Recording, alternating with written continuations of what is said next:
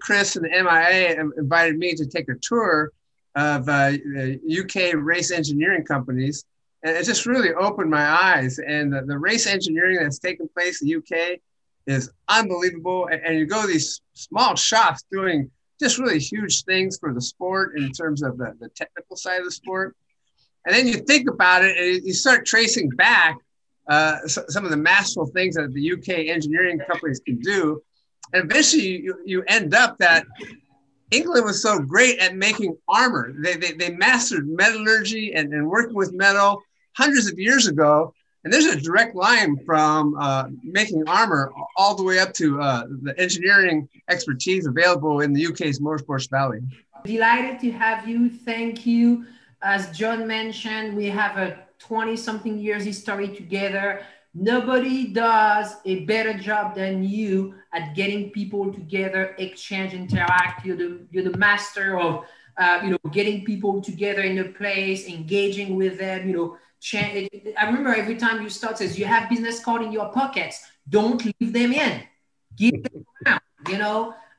But not that many people do that. You're the king of that. So we're delighted. It's 8 o'clock.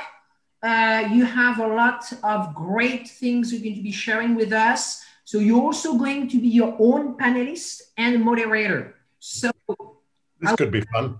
I will let you on. And you might we got a call yesterday, and you said we have a little situation with Malcolm. So can you please explain, and then we'll let you on.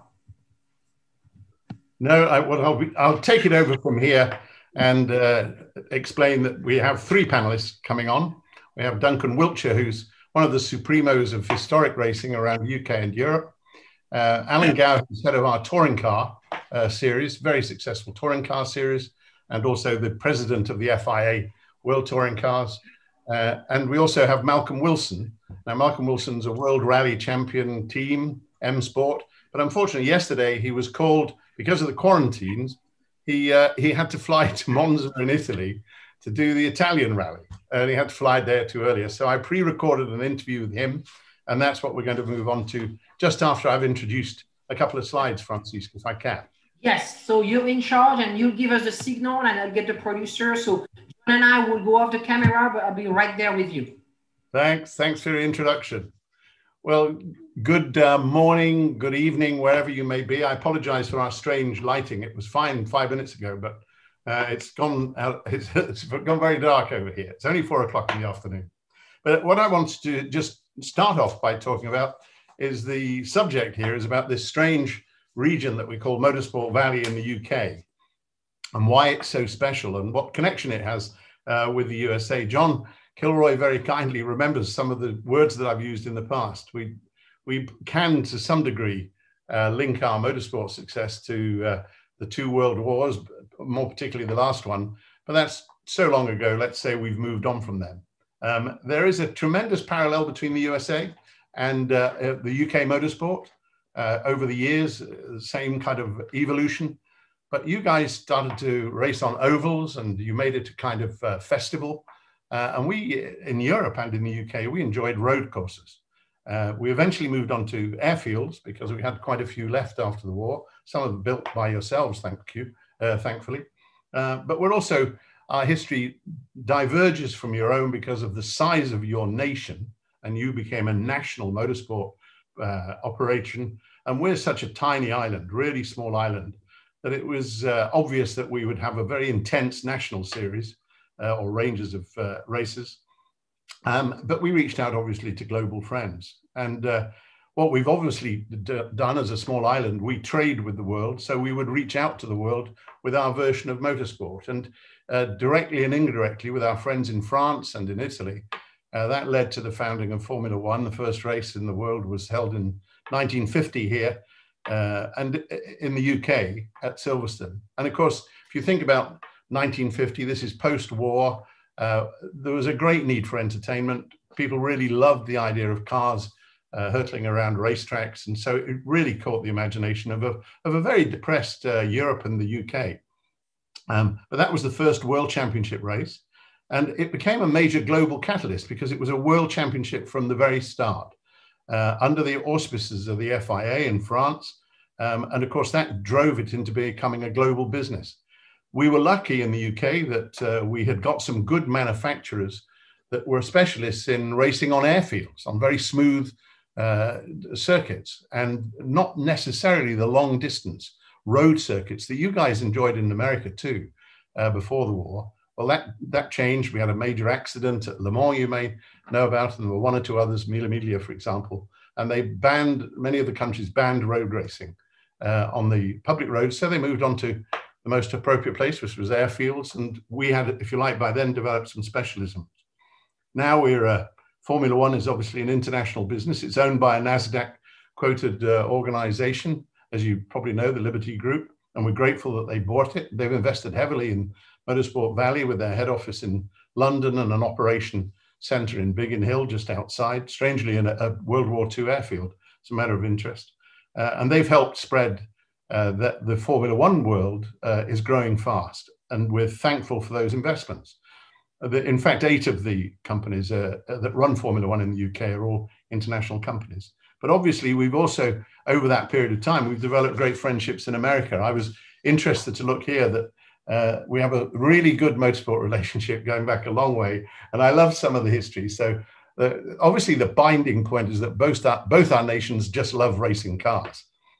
It doesn't matter what kind, we just love racing them. In 1916, I'm pleased to say, the Indy 500 was won by a Briton. Strangely enough, if you check it out, unfortunately, he was born in Italy, but he moved when he was 2 years old, and he was educated in the UK. So we claim him as a Briton, and he was happy to say he was a Brit, but his name was Resta, and he won the 1916. And 24 Hours at Daytona had cars like Jaguar and Lotus and Lola, as you'd know, and many drivers. Derek Bell and was just one of many. And at Indy, we had the March, Lotus, Reynard, and of course the Cosworth engines. So we've got a good connection. We still have a good connection. And if this 50 minutes is anything to go by, I hope we can build more relationships. All our contact details are available. We're doing this because we want to build two-way trade with your country and develop much better and closer collaboration on racing wherever you want in the world, as we both sides face really unusual futures over the next decade or so. So we want more trade. And what I thought I would do is I hope this works, I'm just going to take you to a couple of slides just to show you a little bit more about let me just do this correctly. So I press that one, I know. This is the Motorsport Valley community. It's the quick way of you finding out about it. On that slide, 8 out of 10 Formula One teams, I told you the values. The most unique part of this is 30% of their engineering sales revenues are invested in R&D.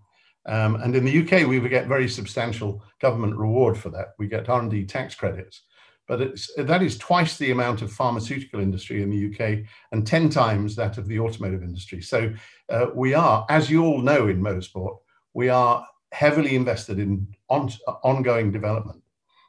You can see that we have over $13 billion worth of annual revenues, 4,500 businesses, and 20,000 highly skilled engineers. Most importantly, in the bottom right-hand corner, the majority of our companies go around the world and they export their talent. So if I show you the next one, I just wanted to put this. This is the English map, not the whole UK. And just to give you a scale, that was why I put it on here. We're 300 miles from west to east and north to south. Now, to you guys, that's kind of a local drive. To us, that seems like another world. In fact, way up in the top left corner, you'll see a purple dot. That is where M Sport, the World Rally team, who you'll just be hearing from, that's their base. And way down in the south is where McLaren is based. You can see there's a group of Formula One folk, obviously, all collected together in that crescent shape. And that's the heart of Motorsport Valley, which is where I'm talking to you from. I wanted you to see the scale. It's the whole of the UK is Alabama, about the size of Alabama, and England is a very small part of that. But it shows how easy it is to get around. And in fact, the proximity of the companies means that we can answer questions, deal with collaborations, supply one another very, very quickly. So that was only to give you a background to the two, if you like, two infographics. One is the scale and the location, and one is the volumes. And now what I'd like to do, because my friend Malcolm Wilson, who runs one of the most successful World Rally teams for many years, he unfortunately was literally taken to Italy yesterday, or had to go to Italy yesterday. So we pushed this together. I apologize, it's not the greatest interview video. In fact, I look like some manic idiot out of some TV series, but try and ignore me and stop laughing at me and listen to the words of Malcolm. But first of all, I'm just going to show you how he earns his money, and then we'll go on to the other videos of the interview. So can I call up the M Sport video, please?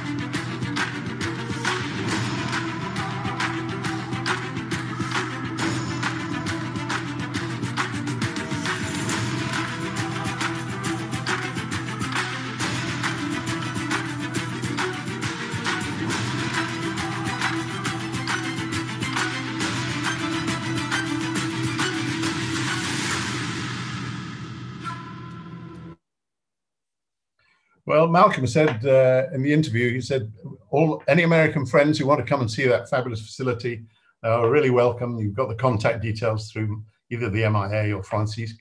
But now let's just enjoy a few minutes with Malcolm Wilson and my interview, and please ignore my face. Over to you.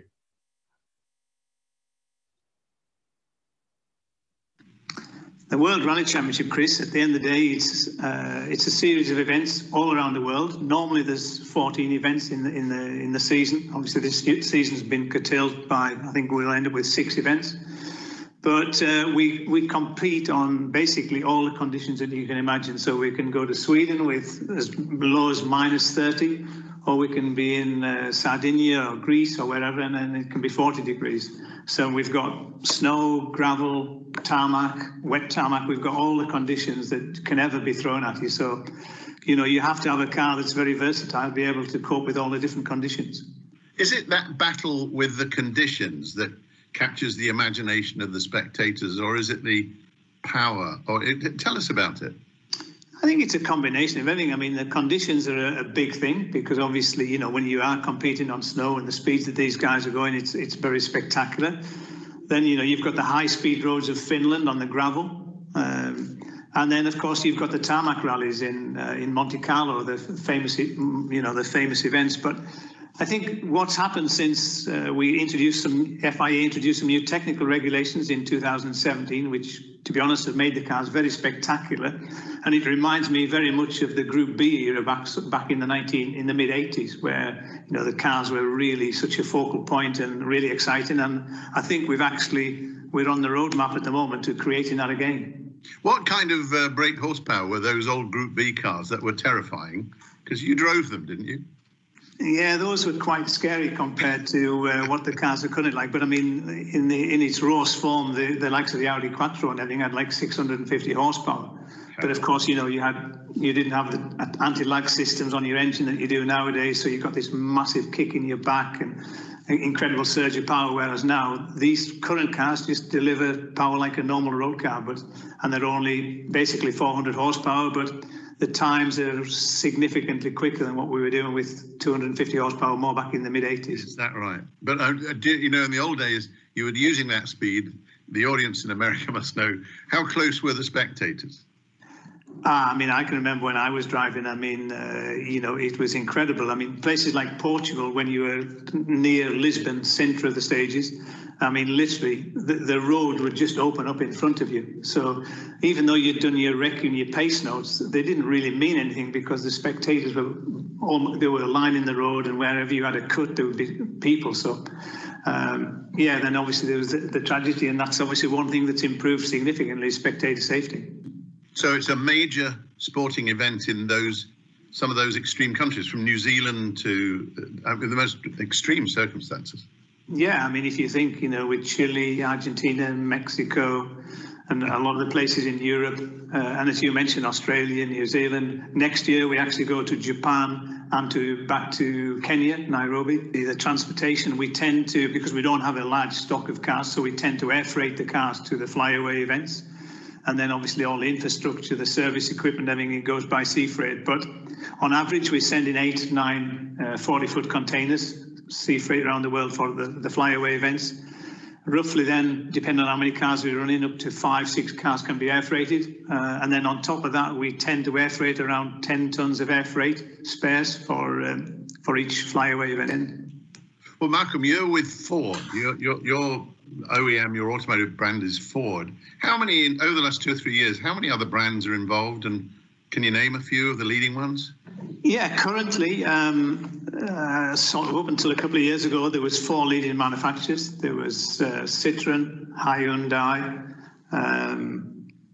ourselves, and Toyota. At the moment, there is 3 manufacturers currently. And there's new regulations coming again for 2022, which we've all had to sign up now with the FIA in November this month. So for 2022, with a new car that's coming, there's 3 manufacturers currently registered. And obviously we're hoping to create more, because then we're going to a hybrid system for 2022. Yeah, what we class as the Rally 1 car, which is a WRC car, is roughly what you're talking around about is around about $1 million. But then we're the only company with the Ford product that basically we've got the complete ladder of opportunity, from a Rally 5 right up to a Rally 1. So a Rally 5 is a 2-wheel drive Fiesta, and roughly you're probably looking around $50,000 for something like that as a starter car, which is a car that's used in a lot of the junior championships in various parts of the world. Do you work with American companies? I mean, are they able to supply product that is suitable for your level of expenditure? Now, presumably, are the other rally teams too? Yeah, to be honest, we work with quite a few American companies. I think primarily, to be honest, in engine components.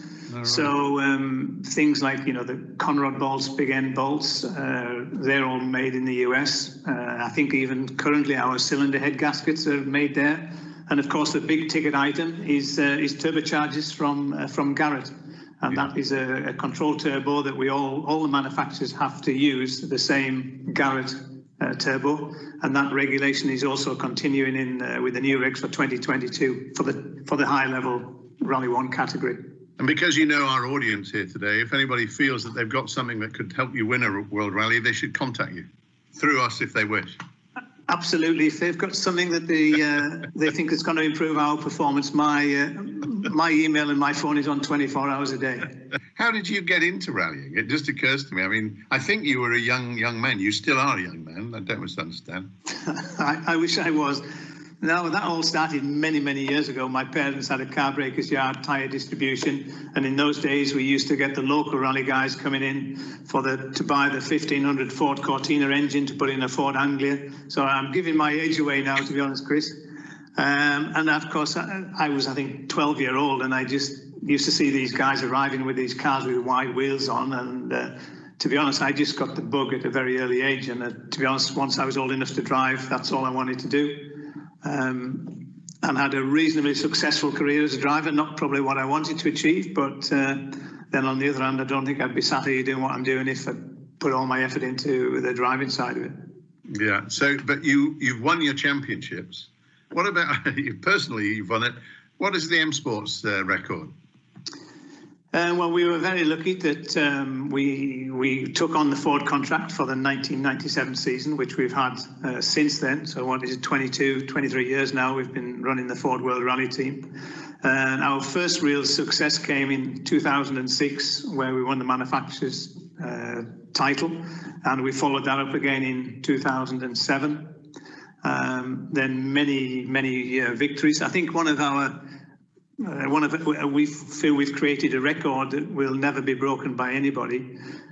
We started our point scoring run on Monte Carlo in 2002, and since 2002 Monte Carlo, we've had a car finish in the points on every single rally in the World Championship, and that is currently standing around 260, I think, consecutive point scoring finishes, which, you know, it's something I'm really proud of. It sends out a message as how serious we look at reliability and attention to detail.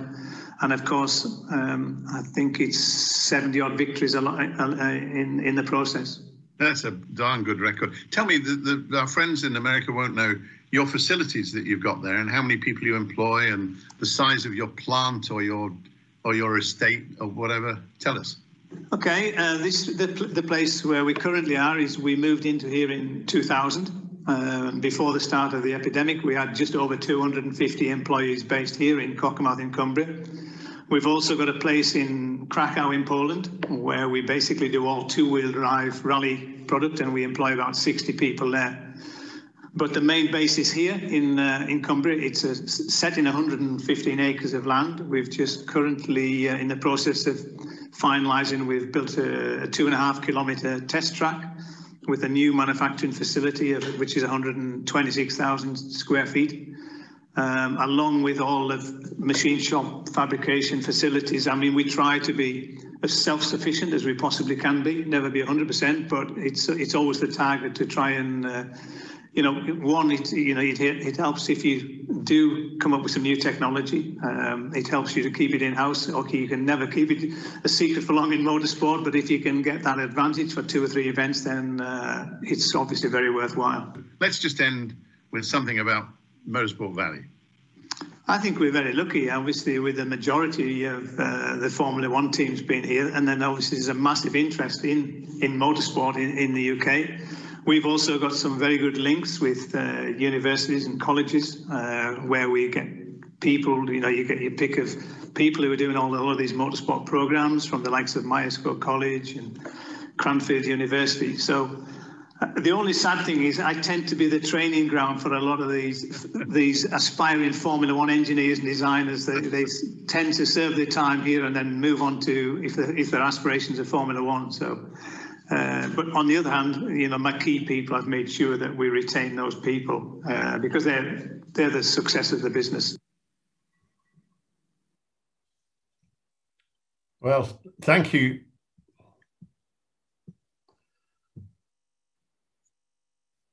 Well, thank you very much indeed for that. I'm afraid I think right now he's halfway to Faenza in Italy. So life's tough for a guy like that. They've moved one of the world rallies onto the race or around the racetrack there. So I'd like to just move on and introduce my other 2 guests. That was a good insight into rallying as we know it. And I know Malcolm wants to say he's going to the States to try and encourage a world rally round to take place in the United States soon. There's kind of an enthusiasm, and he would love to see the racing over there. Now, I have my 2 friends about to join us, and one is Alan Gow, president of the FIA World Touring Car Commission, but his most important role in motorsport at the moment is he's head of the very, very popular British Touring Car Championship. Hi, Alan. Welcome to us. Hi, Chris. Good to see you again. You haven't pressed all the wrong buttons like I have, so you win a chocolate bar. And there's Duncan Wiltshire. And Duncan is is the supremo of many historic race events and other historic car events around UK and Europe. So welcome, Duncan. Thank you, Chris. And between us, we're going to answer some questions and, if you like, explain some of the successes of Motorsport Valley. And although you're both series promoters and owners, perhaps we may be able to answer some of the questions on the technical front too. Who knows? Let's have some fun together. Why don't we start with you, Alan? Age before beauty, all that kind of stuff. Tell us exactly what is the British Touring Car Championship? Where does it? It's a national series. Just explain it to our friends. Okay, the British Touring Car Championship is actually the third oldest continually running championship in the world. Only Formula One and NASCAR are older than the BTCC. We've been around since 1957. So we are, by a very long way, the biggest championship in the UK, four-wheel championship in the UK.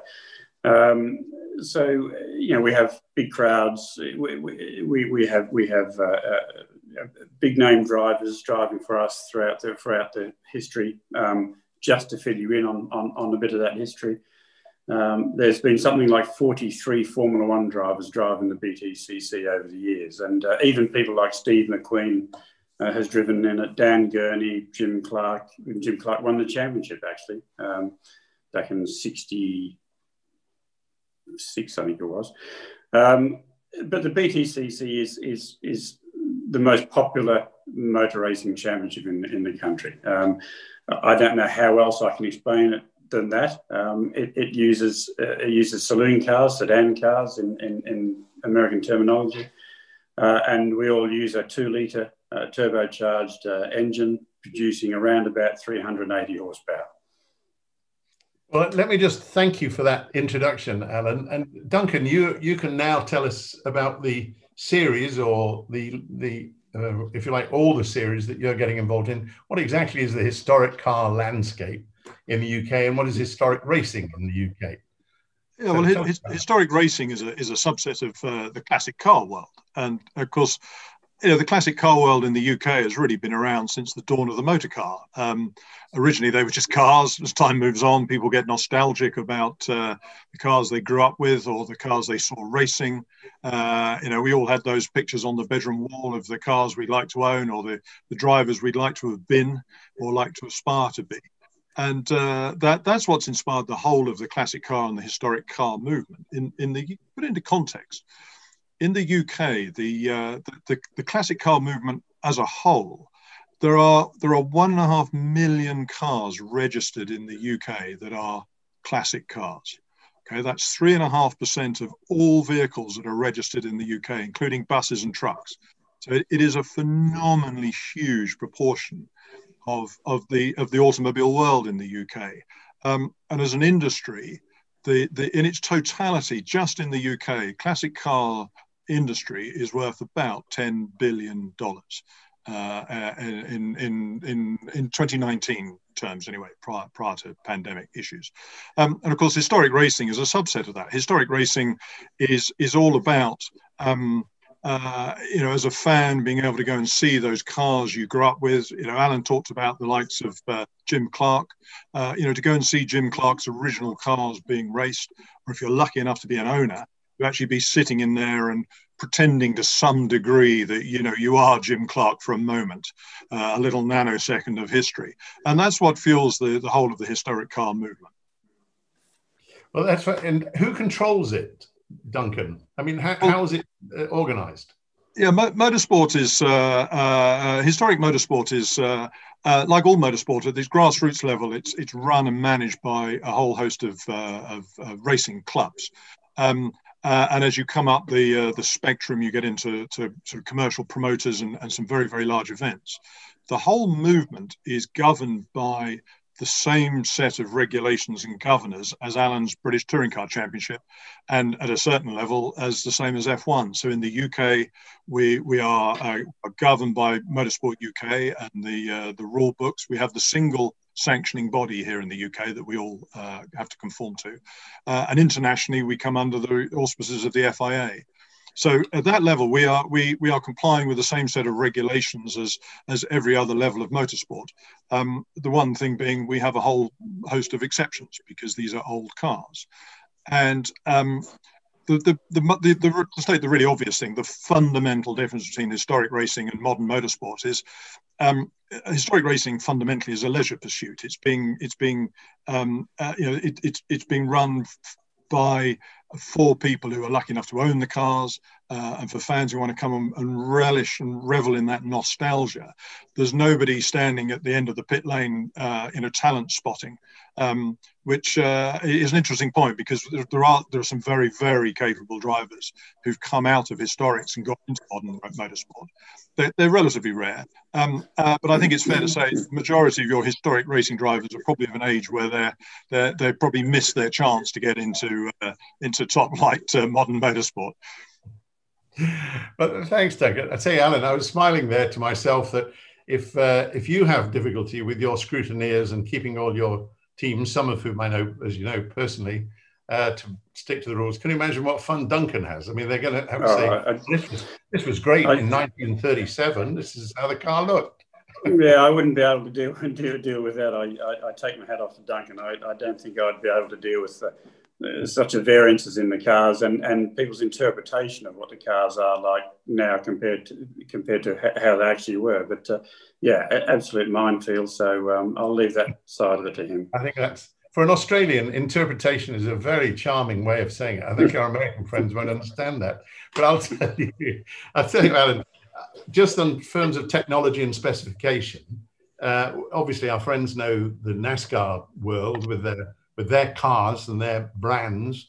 How do you handle the technology and specification of the various manufacturers? Do you have manufacturers in your? Is it a spec series? You tell my friends a bit more about the shape. Okay, so the BTCC is a BTCC car is any car that's a largely available for sale saloon car or sedan or large hatchback type car on the market.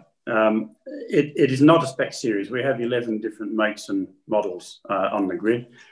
We have front wheel drive, we have rear wheel drive. You know, we have different body shapes. We have three-door saloons, three-door sedans. We have coupes. We have hatchbacks. We've even had station wagons, as our friends in America call it.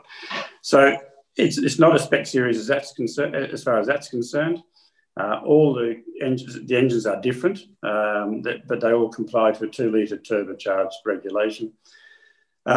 And there are some spec components within that. So pretty much like every racing series around, there are spec components. There's spec gearbox from X-Track, there's spec dampers, there's spec suspension mounts and everything else. So there are some spec components within that, but it's up to you which car you screw those components to.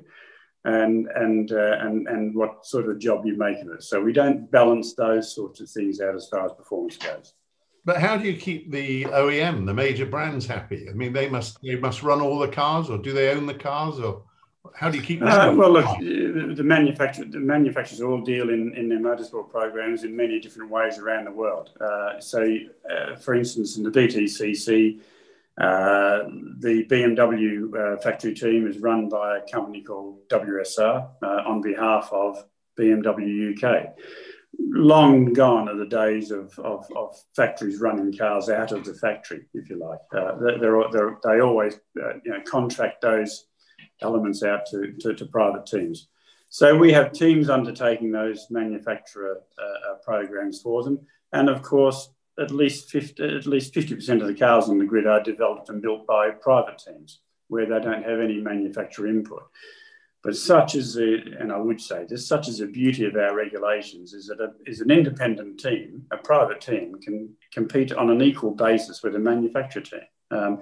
And we actually saw that this year. We had a private team who built a new Infiniti, which made its debut this year and won the championship, beating the Works BMW team and the Works Honda team in a very close fight to the finish. So that tells me our rules are pretty much spot on. When a team, admittedly a well-funded, well-managed team, can build a car and compete and beat the best out there. Pretty good story. Duncan, switching to yourself, two of the things I want to know is just share with our friends the size of the audiences that some of the major events attract around Europe. You have limited TV coverage. Alan has fabulous TV coverage, but that's not the game, is it? It's more about the spectators who turn up and love the cars. Tell us some of those amazing numbers of historic racing. I think that's a fair point, Chris. I think if you view the classic car movement in the UK as a whole, that's been around for as long as the motor car. There's been an exponential growth in the whole movement in the last 15, 20 years, and especially in historic racing. I think on the back of that, you're seeing an explosion in the value of these cars internationally. A lot of these historic racing cars are becoming the ones with real history. Anything with a Jim Clark attachment to it is worth considerable money these days. That classic car market has its own life. But I'm a great believer that what really kick-started that growth in values 10 or 15 or more years ago was the start of the explosion in the events that you could attend, either as a participant or as a spectator. And you've got to say, head and shoulders at the lead of that charge has been Goodwood and the Goodwood Revival. It's been around for 20 years now. It has always been the bench setter for historic, in fact, for any event, historic motorsport, anything in the events world. Goodwood has always done it unbelievably well. Goodwood Revival has 100,000 spectators every day. That's 300,000 people. By UK standards, that's an enormous number of people. And it is a bit of a rarity in the historic world in the sense that it does have a global TV audience. And it's mighty, mighty impressive for it. But if you look at events like Silverstone Classic, happens every summer, again, they have 90 to 100,000 people across the weekend. So these are huge numbers. But the other bit that's really, really interesting with these events, particularly when you compare them against the modern motorsport world, something like Silverstone Classic will be getting on for 1,000 cars racing across a program of events. Now, there are, outside of club racing, at the top levels of motorsport, there are no race events that have anything remotely close to that number of cars and competitors. If you've got 5, 6, 7, 800 cars, if you imagine most of those cars are probably two drivers, so you're talking 1,000 to 2,000 racing drivers, never mind spectators. But these events are absolutely colossal. And there's events of this magnitude going on, 2 or 3 times a month somewhere in the UK, if not in Europe. There's a parallel movement going on in mainland Europe that very much matches what's happening here in the UK. There's a great appetite for to go and explore some of those exciting continental circuits from the UK. And I have to say, there's a growing trend for guys from here wanting to go out and race their classic cars over in the States, which is great. We've had a great tradition of American drivers coming over here throughout history, and we're seeing that in historic racing. We get great support from US drivers, and there's some fantastic cross-pollination going on that basis. Yeah, full of potential, both sides, and it's all based on a great passion, which I really personally identify with. Well, and the other thing that's very telling is that there's a rapidly growing interest in the heritage of American motorsport. There's a big thing for Americana over here anyway, just generally. But there's a big explosion in interest in American motorsport. Things like the American Speed Fest at Brands Hatch. These are colossal meetings, and trying to take a little bit of the American style of doing things and making it work in Europe, and it's proving very popular. Yeah, somehow American muscle cars and taking tea on the lawn of Brands Hatch, it's a real problem. I always remember that. When the Formula One went to India, I was with one of the senior execs who just said, we call these the espresso coffee set. I thought, you remember that? Car, we serve beer. Anyway, that's Alan, I tell you what, I was just sitting here thinking the way you do arrange your rules and somehow keep the brands happy and the performers happy. How do you equalize performance? What do you do? I was thinking aloud, the weather actually is quite an equalizer too. And I know you've got a video that we'll see, but how do you formally equalize performance to everybody?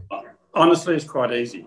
We equalize the boost on each engine. So each engine gets airflowed And we set a boost level for each engine, and that's it. We don't touch that for the year, because we then know that all engines start the year with the same amount of horsepower, plus or minus 1%.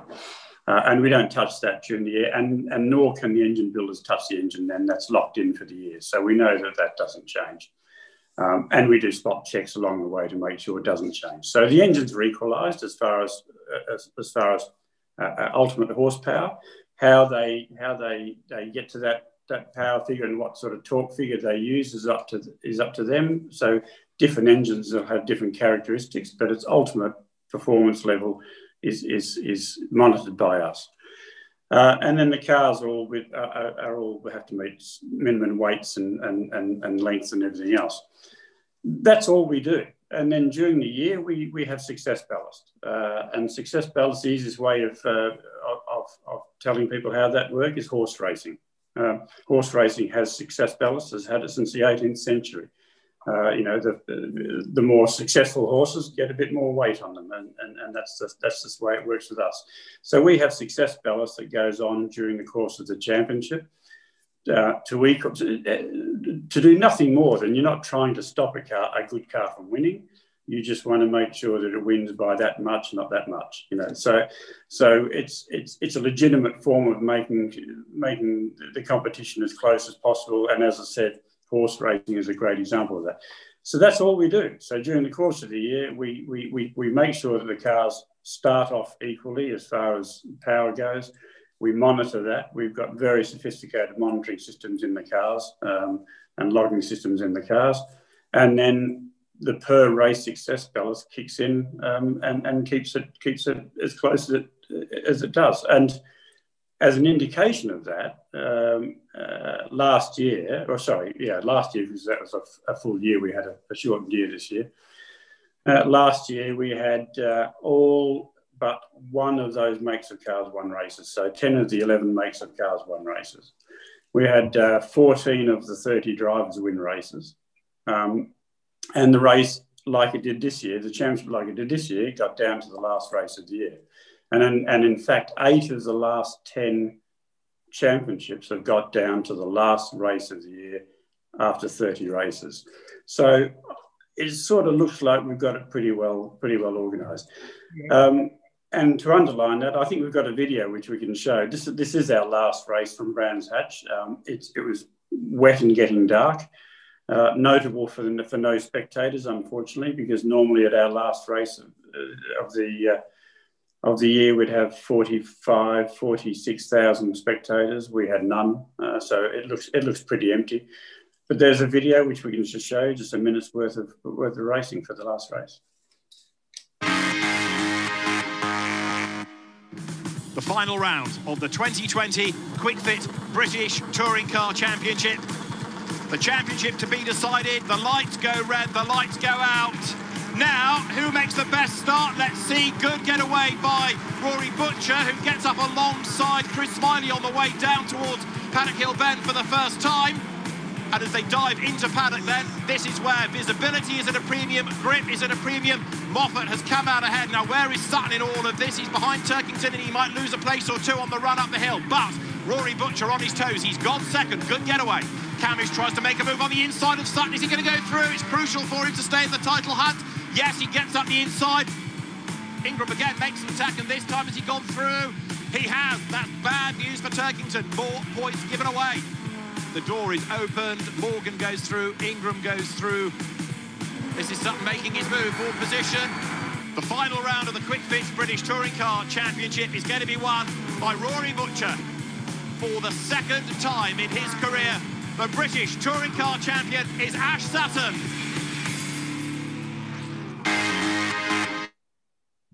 And I'll finish on that by saying I've never seen a dull wet race yet, so I'd have every race in the wet if I could. But that wasn't a particularly a brilliant race as far as the closeness of the competition. They're always close. They're all, we only have short races. On a race weekend, we'll have 3 races on the Sunday. Each of them is about half an hour, 25 minutes or half an hour. So there are 3 short races in the day. And with the success ballast and everything else, no one gets away. You know, so I think the lead you saw at the end of that race was probably the most we had all year from someone. Weather helps, you know, and the good British weather does help us during the course of the year, particularly this year because we started our season very late. We had to cancel the season and not start it until August. So we just, you know, raced into the worst weather we could find, and the championship did well out of it.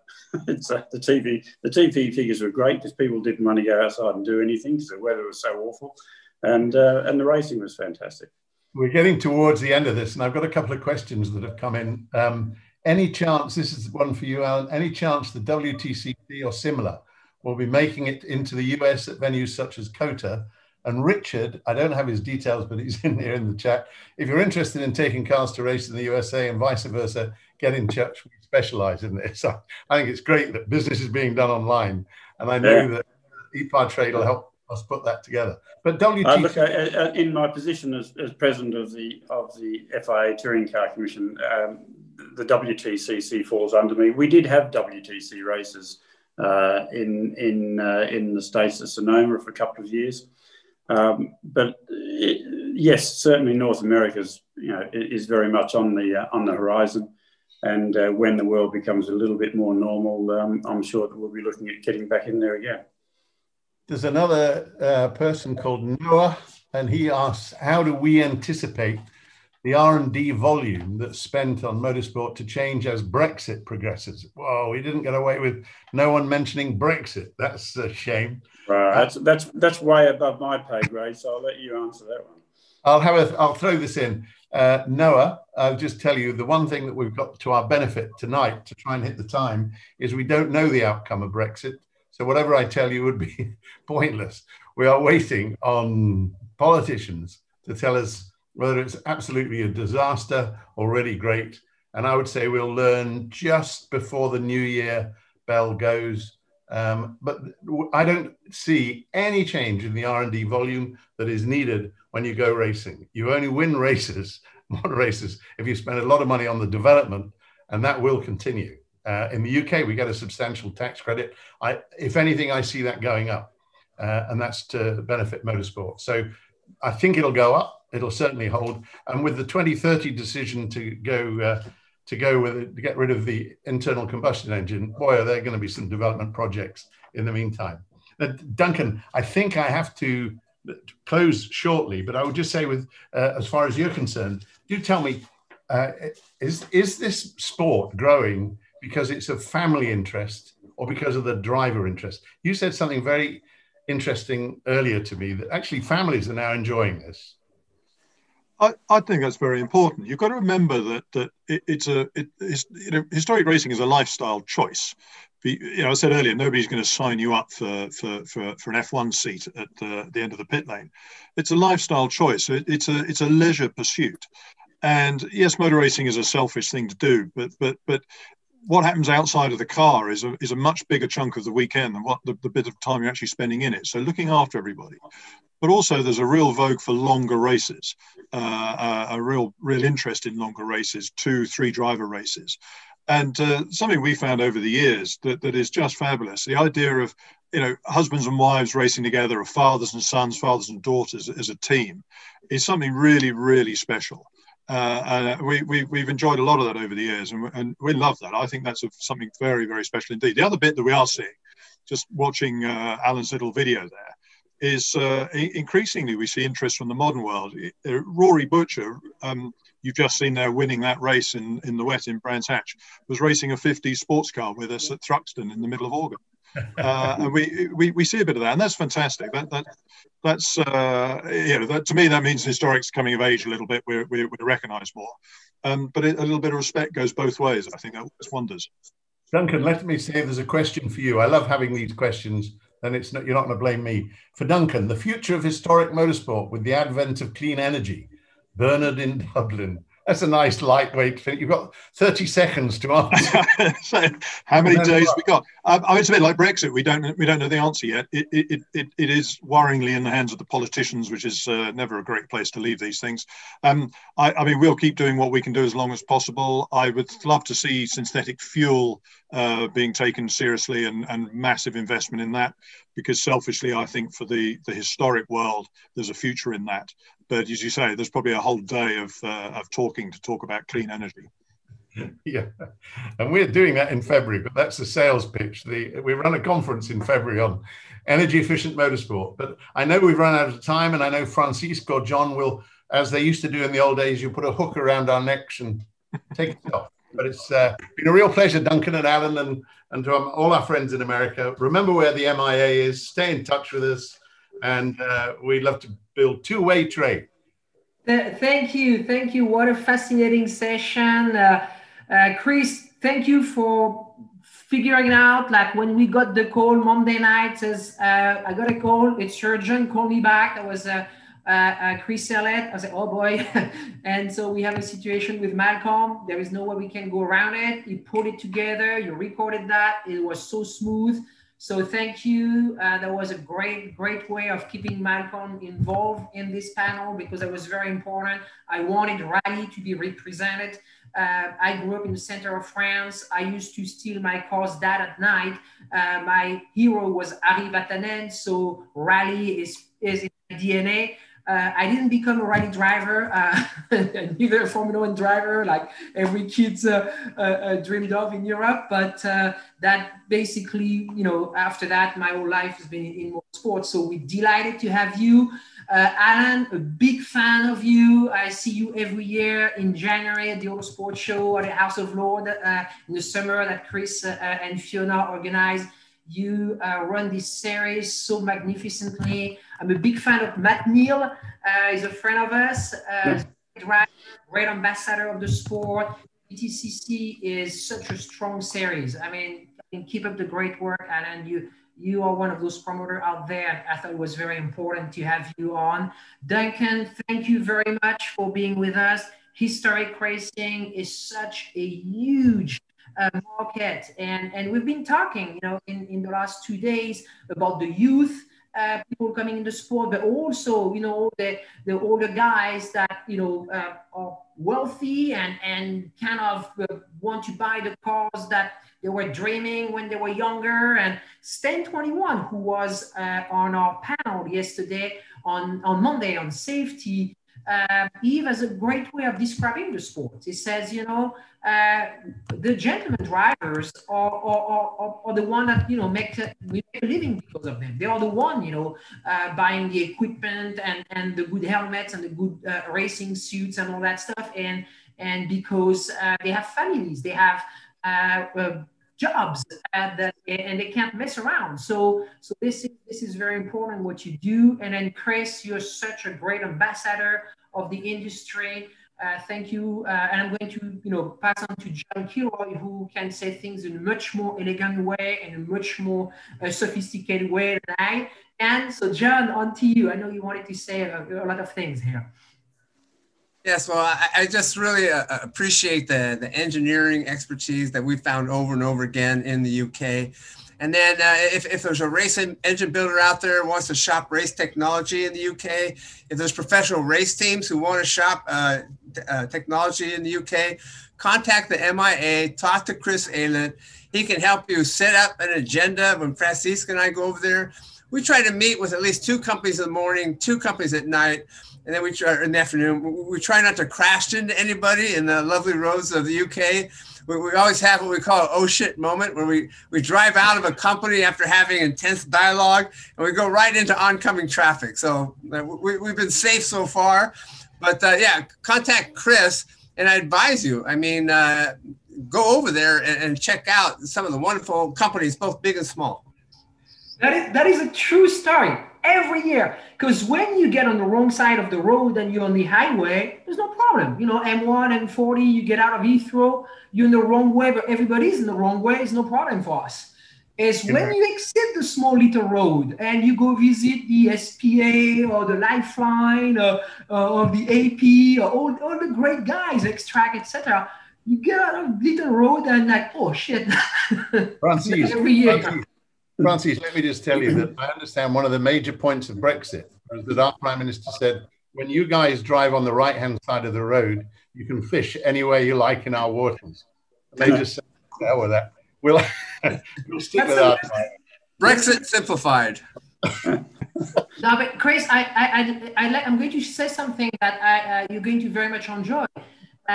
First, but this is our first time event. I mean, the old things, when the world went upside down, we launched this platform 2 years ago and people thought, oh, we're visionary now that there's the pandemic. I mean, when we launched ePortrait and we took the industry into the 21st century and being digital, you know, not everybody was like, oh, digital, I don't know. And then suddenly all the eyes turned to us. That's one thing. But we couldn't stay here and just wait.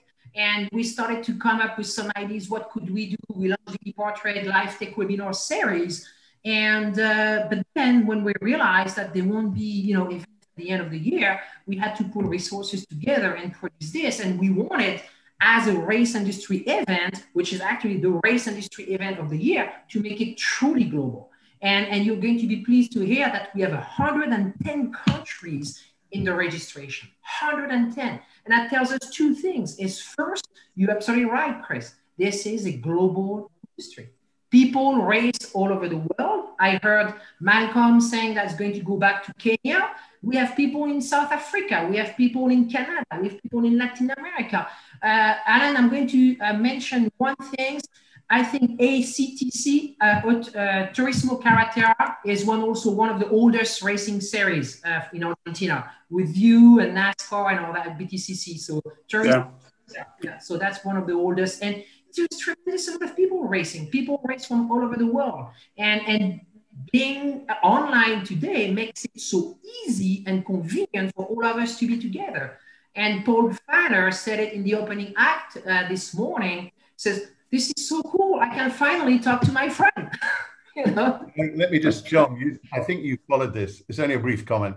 As soon as we went online, and forced to go online, we've been running for the last 10 years the School of Race Engineering, where the top Formula One World Championship engineers teach other engineers. They're the tutors. They've got to have won a championship last year to tutor at our school, because who wants to listen to an old guy with a white beard who used to do it this way? I want to talk to the guy who won a championship last year. We went global with that, and we every time we run a school, and we run them every 2 or 3 weeks, School of Race Engineering, we get Peru, New Zealand, Fiji, Japan. I have no idea what they're going to do with the technology of Formula One in Fiji, but there's a guy there fully prepared, ready to. But the idea was suddenly the knowledge explosion around the world to learn from the best. And it's been a great success. School of Race Engineering, it's our only product. Thanks for having me. Very good. And thank you very much, guys. We are going to move you back as attendee. That way you can come on anytime you want. There is a wonderful panel at 12 with some series organizer, USAC, Formula D, SCORE, World of Outlaw. There is it's a full week. There's another one that's going to be interesting for you, Alan, as a producer. Tomorrow, it's we call it No Rules, No Limit. Pikes Peaks, King of Hammer, and Cameron Speedway, and Raceway, and National Association of Diesel Motorsport. So I'll have a look out for that. That's going to be fun. So it's 8:57 here in California. We run this by the minute. So stay with us. We are going to move you as attendee. Thank you very much for being with us. And then my pleasure. Thank you very much. In England to join. We're delighted to have you on. Thank you. Registering on ePortrait is easy. Fill out your name, email, phone number, and create a secure password. Next, select your business type. Choose supplier if you're looking to display products or services and connect with buyers. Choose racing business if you're looking to find new parts and connect with suppliers. Choose race team if you own or are a member of a professional racing team. Begin typing your company name. We most likely already have your company in our database, which you can select from the drop-down. Then, enter your job title. Choose Claim Company if you'll be editing your company profile. Other members of your company can choose Join Company if they'd like to use ePortrait as well. You can view and agree to our terms of use here. If you'd like to receive our weekly newsletter, choose Accept. Click Register Now, and your registration will be submitted for approval. you'll need to confirm your email once it goes through. To keep our platform industry only, you'll be approved shortly after. If we require additional proof of business, we'll reach out. Welcome to ePartrade.